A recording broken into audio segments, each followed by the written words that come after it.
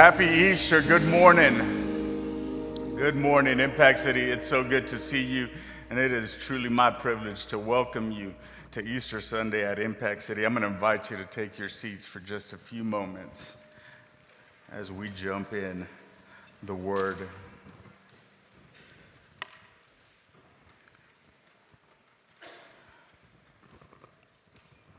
I'm truly grateful for the opportunity to be able to worship alongside you today. And we're going to jump right in. I want to speak over the subject, resurrecting hope. Resurrecting hope.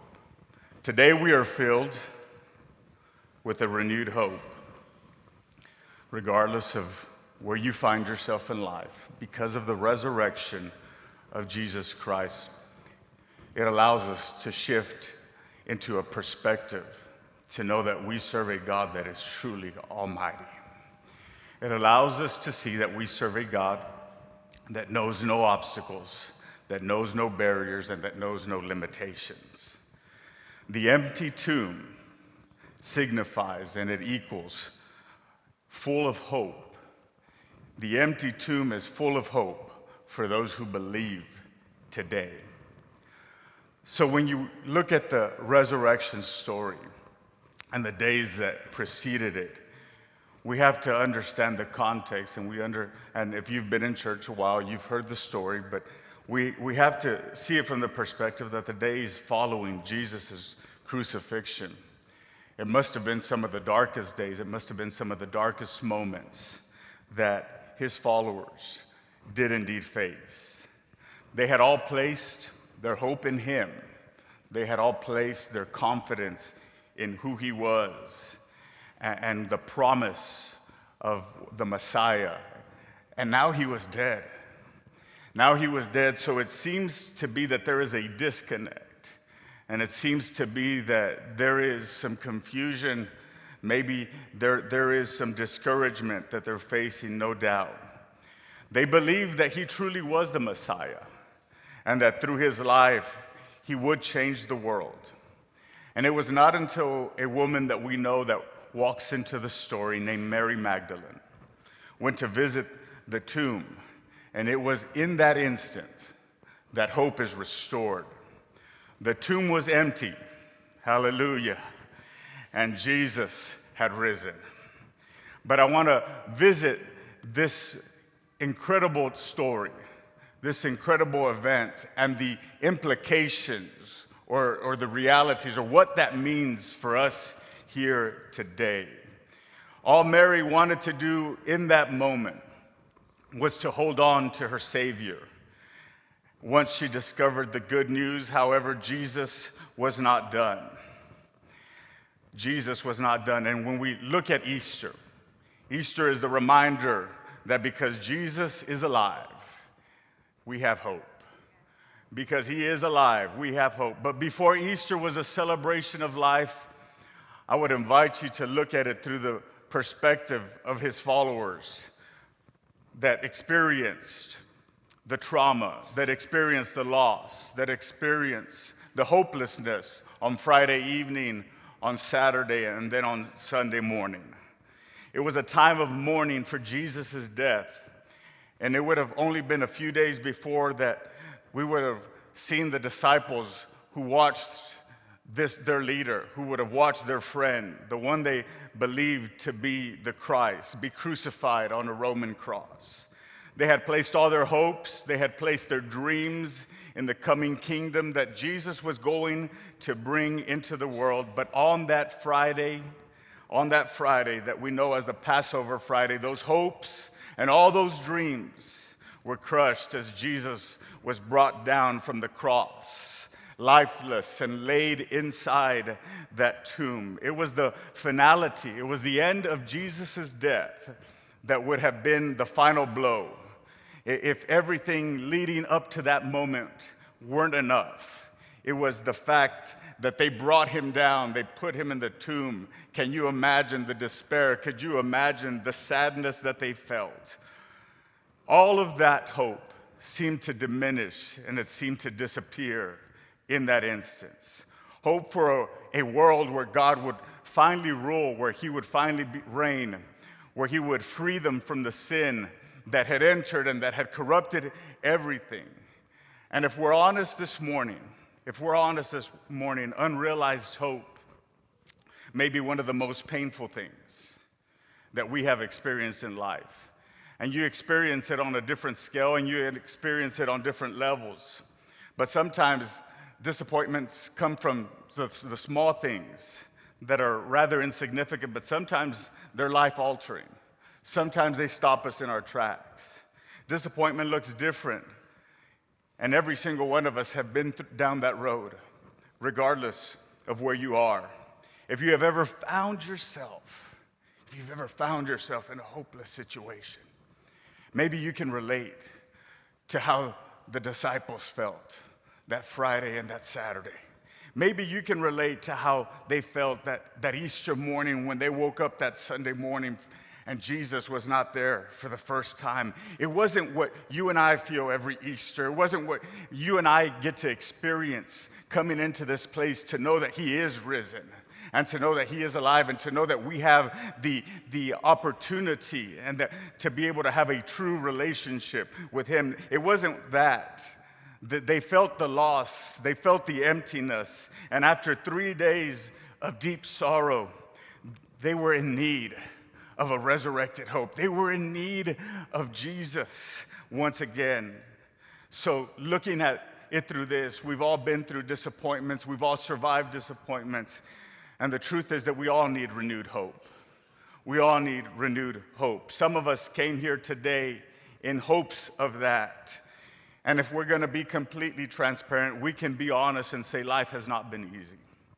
Some of us have faced incredible challenges. Some of us have faced great challenges. Perhaps you've faced a devastating year. Maybe your closest relationships in this life have suffered recently. Some of us maybe have had to come to terms with a diagnosis that leaves the future indeed uncertain. And all of this with the backdrop of a pandemic that continues to threaten many parts of our lives here today. These things that we go through, these things that we experience can be so heavy that we may even question at times, does God still care? Does God still care? But the Gospels exist to tell us that right in the middle of the darkest hour, right in the middle of when it seemed like it couldn't get any worse, we understand that hope shines through. And I believe that that's the truth for your story here today. I come believing and declaring that today, that I believe that maybe you are in a hopeless situation, but I want to tell you that the same God that shines through in Scripture is the same God that is alive in 2022. I want to tell you that just as they felt in their moment of despair, God can show up in a moment in your life and change everything and turn everything around. Hope shines through. Early in the morning, I'm so glad that the story didn't end in despair and the story didn't end in sorrow. And I want to tell you, your story doesn't end in despair. Your story doesn't end in sorrow. Early in the morning on the third day after Jesus' death, this woman named Mary Magdalene, she makes her way and hurries to the tomb. Other places in Scripture let us know that she came to anoint his body for burial. But when she arrives, she finds the tomb is empty. She finds the tomb is empty. What must have been adding insult to the injury that she was already experiencing, Mary concludes that someone must have come, someone must have taken Jesus' body, someone must have taken it away, and she is devastated. She is devastated. John tells it this way in chapter 20, verse 11 through 14. Now Mary stood outside the tomb, crying. As she wept, she bent over to look into the tomb and saw two angels in white seated where Jesus' body had been, one at the head and the other at the foot. They asked her, "Woman, why are you crying?" "They have taken my Lord away," she said, "and I don't know where they have put him." At this, she turned around and saw Jesus. She saw Jesus standing there. But notice what it says, but she did not realize that it was him. She did not realize that it was Jesus. So as Mary looks into the tomb where she is expecting to see Jesus, where he had been laid, all she sees is what is now missing. All she sees is what was once there. All she sees is what is missing, and she fails to see what is there. Her perspective is solely at looking inside the tomb, that she does not realize that Jesus is right there beside her. Can I ask the question, how many times in life have we focused on what is missing, that we fail to see what is truly there? How many times have we been so focused and have tunnel vision and looking at something from only one perspective that we miss what is truly there? Wherever you find yourself, can I remind you that God is there? Wherever you find yourself this moment, I want to tell you, God is there. It may be a dark moment, it may be a tough season in your life, but I'm grateful that the Bible reminds us that weeping does endure for a night. But I'm glad that joy, I said joy, comes in the morning. You may be facing an uphill battle. You may be facing a challenge you've never faced before, but I want to remind you that you can stand still and see the victory that the Lord will bring to you, that he is a God that still fights our battles. Mary is so focused on the fact that Jesus' body is not where it should be, that she misses the two angelic beings who are seated where Jesus was. Through her tears, she tells the angels this, that she is heartbroken because she came looking for Jesus. And not only is he dead, but now he has disappeared. And this is what can happen in our life when we lose hope. And this is what can happen, and maybe that's your story's narrative this morning, when our dreams are shattered and our future becomes unclear. It becomes too easy to fixate on what has not happened. It can become too easy to look at what has not happened, what we don't have, what they didn't do, and what is missing. After Mary speaks to the angel, she turns to leave and now comes face to face with the resurrected Jesus. I'm glad he shows up just on time. But listen to what verse 14 says. She did not realize that it was Jesus.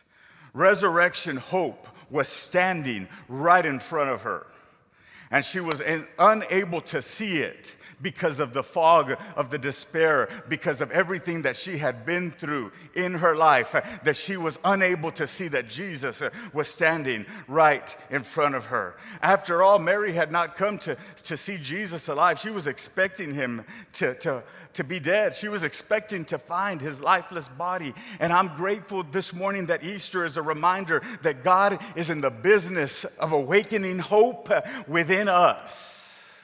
I'm grateful for the Easter story because it reminds us that in our sadness and in our despair, Jesus shows up. I'm grateful that in my toughest moments, Jesus shows up. I'm grateful that when the doctor says, I don't know what's going on with you, Jesus shows up.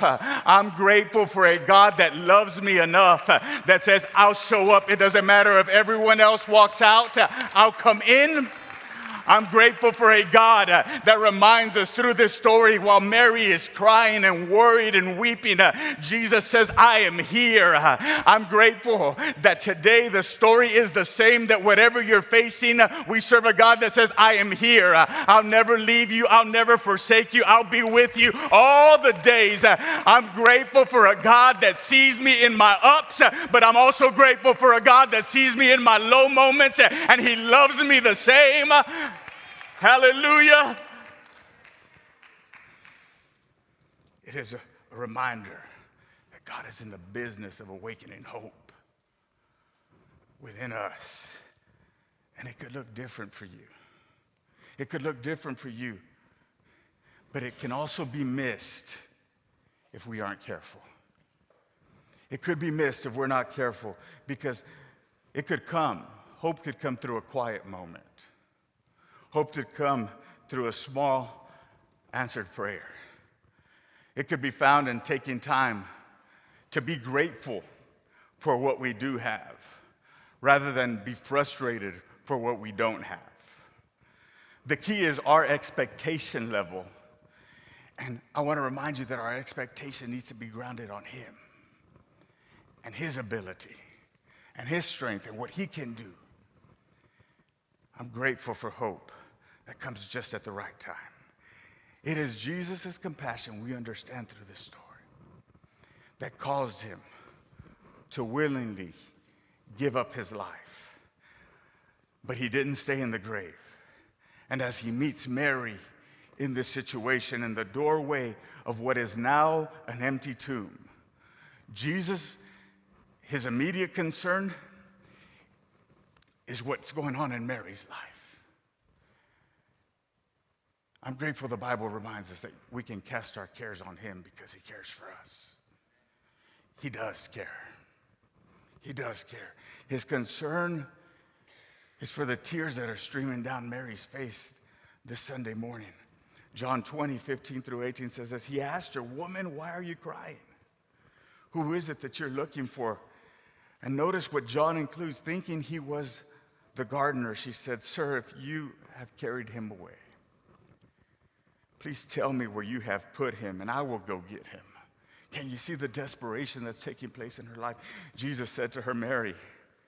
She turned around, recognized His voice, and cried out Aramaic, "Rabboni," which means teacher. Jesus said, "Do not hold on to me, for I have not yet ascended to the Father. Go instead to my brothers and tell them that I am ascending to my Father and your Father, to my God and your God." Mary Magdalene went to the disciples with the news, and she says this, "I have seen the Lord."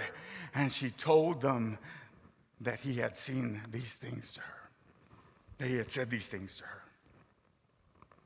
Can you just look at how the script is flipping? This woman that once had desperation, this woman that once had frustration, this woman that once is experiencing loss, all of a sudden she cries out to Him, and now her story changes because her perspective has changed. She's able to realize who is in the story with her. She is able to realize, hey, there is hope because Jesus is alive. Just as Mary in this situation had given up all hope, Jesus meets her in her tears and says, "Why are you crying?" He asks. John, the author of the book, tells us that Mary thinks that Jesus is the gardener tending to the grounds that are around in those tombs. And I believe that this information is included with design and on purpose, because it's not just that Mary is confused and mistaken, even though she is, but it is also because she is absolutely correct. Jesus is tending to the broken pieces, to the broken places of life. He is in fact repairing the brokenness that began in the Garden of Eden. The Bible tells us that in the beginning, that when God created a garden of perfection for His creation, Adam and Eve, to reside in, and He had a perfect relationship with them, and they experienced life to the full. No worry, no concern, because God had provided for them. But the woman and the man, we understand that God created, they disobeyed Him. They ate of the fruit from a tree that they were forbidden to eat from, and instantly we understand that sin and death are introduced to the world, and everything was broken. Genesis 3:8 and 10 says this, "Then the man and his wife heard the sound of the Lord God as He was walking in the garden in the cool of the day, and they hid from the Lord God among the trees of the garden. But the Lord called to man, 'Where are you?' He answered, 'I heard you in the garden, and I was afraid because I was naked, so I hid.'" I love this story because God comes searching for His creation. God comes looking, but could not find them because of their shame. They were naked, so they hid. And so when I look at the story of Easter, it is about a God God who re-enters the garden to search for those that he loves. That's right, he came looking for you this morning and to offer them life once again. As soon as Jesus speaks Mary's name, she recognizes him and she calls him teacher. In the middle of the darkest moment, I'm so grateful that hope walked in. I'm grateful that God is always right on time, that the story of the redemption that we know and that we understand that begins in Genesis with God coming to man. It's the story of redemption in the New Testament with Jesus coming to us. You can feel the shift in the tone of the story as this takes place, as Mary recognizes that Jesus is alive, her hope is resurrected. She comes back to life. The dream of restoration and healing is once again a possibility because who is standing beside her? I wonder what would happen this morning. I wonder what would happen this Easter morning that if today you were able to see Jesus in your life. I wonder what would happen if you were able to see Jesus in your circumstance and in your situation. Easter is when we look at the Creator face to face and hear him call us by name, and we understand that hope can come alive again because Jesus is alive. Because he's alive. You see, what Mary discovered early at that tomb was that the thing that she believed to be the most final was not the end, but it was only the beginning. She realized on that day that it was just the beginning. Jesus rising from the dead meant that sin and its ultimate outcome, which we know as death, could not overcome Jesus. Could not overcome Jesus, but that he held all power and that he held all authority over it. Death did not have the last word and the final say. Jesus did. That is what we are reminded, that even though death had terrorized, that death had raged, that death had roared, it doesn't respect, we understand, gender, ethnicity.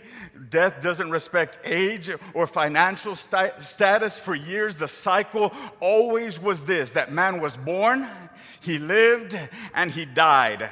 Great people like Abraham, the father of faith, like Noah, who built the ark when there hadn't been any rain, for Joseph, who stayed the course, even though when he could have given up. Great people like Moses, who failed God, but then God picked him up and used him to be the deliverer. Great people like Joshua, who took the torch after Moses was called up to glory. Isaiah was the eagle-eyed prophet, but yet he died. Habakkuk was able to speak profound truths to the people of God, but yet he died. John was the beloved, but yet he still died. But death had never faced Jesus. Death never faced Jesus until that Friday. Death wrapped its arms around him and fought him through Jerusalem, up the cross and down to the grave. And can I tell you that death thought in that moment and on that day that it had done to Jesus just like it had done to everyone else. But I'm glad the story doesn't end there. I'm grateful that even though death could celebrate for just a little bit, Sunday morning rolled around. I'm grateful for Sunday morning. I'm grateful for Sunday morning. I'm glad I know how the story ends. Jesus is alive. The tomb was rolled away. And on that day, God shook the cemetery and did what no one had before. On that day, he conquered death for us. And the powerful revelation that comes with this truth is this, as I draw to a close, that if Jesus can overcome death, think of that. If he can overcome death, there is nothing in our lives that he cannot defeat. If Jesus could overcome death, there is nothing that you're facing that is too great for him. And the story of Easter reminds us that hope is alive because Jesus is alive. There is nothing that you're facing, there's nothing that's going on the inside or on the outside that is too impossible, that is too difficult for God. He has all power and all might. Earlier in the book of John, when Jesus, his friend Lazarus, died,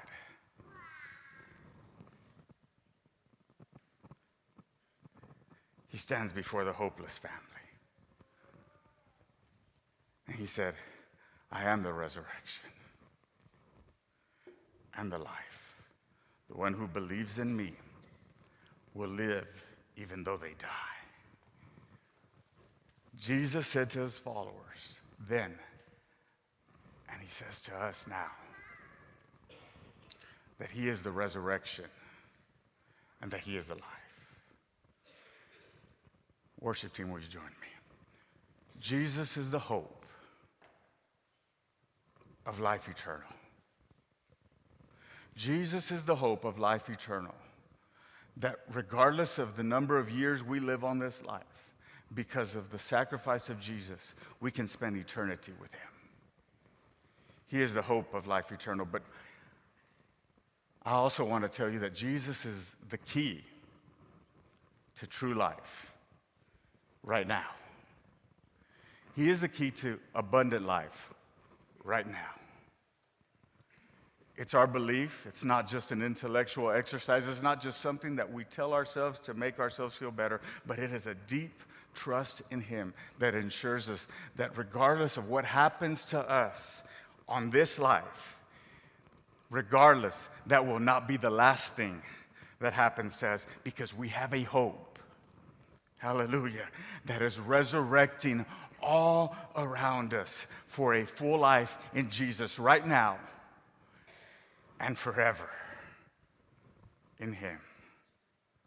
And so this Easter day, I want to invite you to believe in the power of the resurrected Christ that is available to you.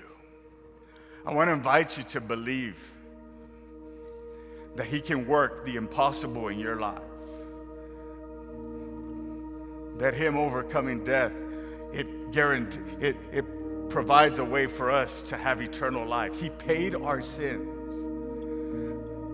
That is the purpose of why he endured the cross. The Bible puts it this way, that for the passion put before him, for the love before him, for the joy put before him, he endured the cross. He did it for you and for me. But it is also to remind us that he can work in the most difficult situations. 1 Corinthians 15, Paul reminds us this. Now, brothers and sisters, I want to remind you of the gospel I preached to you, which you received and on which you have taken your stand. But by this gospel you are saved, if you hold firmly to the word I preached to you. Otherwise you have believed in vain. For what I received I passed on to you as of first importance, that Christ died for our sins, according to scriptures, that he was buried, and that he was raised on the third day. Jesus died. He was buried, and he was raised. Raised in the original Greek text is not past tense. No, it's the present progressive tense, which means rising. He is rising. So I've come to remind somebody this Sunday morning as I close that feels hopeless. I've come to tell somebody today who seems like what is in front of you is way too much. You feel like you can't make it. You feel like you can't go on. I came to remind you this Sunday morning that he is still rising. He is still rising. He is rising in mercy. He is rising in grace. He is rising in favor. He is rising in power. He is rising in forgiveness. When Christ rose, so did our hope. When Christ rose, so did our joy. When Christ rose, so did our new life. Because he rose, you can rise. Because he got up, you can get up. You can get up from the hurt. You can get up from the pain. You can get up from the failure, from the loneliness, from the disappointment. Because he got up, you can get up also. You can get up. It doesn't matter what's knocked you down. It doesn't matter what's come against you. We serve a God that can do anything, and you can get up. I've come to encourage you with his word that he is still alive and he is still on the throne and he still has all power. I want to invite you to stand. He has all power. And there is nothing that you're facing today that he does not have dominion and control over. Father, in this moment, we are grateful. We're grateful that you died for us. We're grateful for the sacrifice that we could not do on our own. We're grateful for your love that kept you on that cross. We know it wasn't the nails. We know it was your love for us. We know that you love us unconditionally. And God, right now, I just ask that you would reveal yourself, that you would show yourself strong, that you would do an incredible work in every heart, in every mind, in every life. God, you know the trouble that we're facing. You know the challenges that are in front of us, God. You know the situations and the circumstances. You know everything, God, and right now we surrender it to you. We bring it to your feet, God, and we just thank you for being a God who can do everything. We thank you for being a God who can do anything. We thank you for being a God whose resurrection power is still here, is still available to us. We thank you in this moment, with every head bowed and every eye closed. Some of you in this place may need to receive the forgiveness of God. You're carrying your shame. You're carrying guilt. You're carrying your pain. You feel it. You've tried to medicate your pain, but it hasn't been able to fill the void inside of you. I want to tell you today that the Lord has his arms open wide saying, I'm here. I'll take it from you. I'll take it. I'm happy to take it from you right now if you'll give it to me. If that is you in this place with every head bowed, every eye closed, I'll just invite you to raise your hand and you say, today I want to give my life to Jesus. I'm tired of trying to do things my own way. I'm frustrated. I'm hurt. I'm in a depression. I'm always anxious. Today is the day that I cast my cares on him. If that is you, just raise your hand right where you're at. Why don't you say this prayer? Everyone pray with me. Lord, forgive me. Come into my life. Change me. I surrender my life completely to you. Thank you for setting me free. I believe you're the Son of God. Be the Lord of my life. Let me live the life you died to give me. In your name I pray. Amen. Could we give God praise for everybody that received him this morning?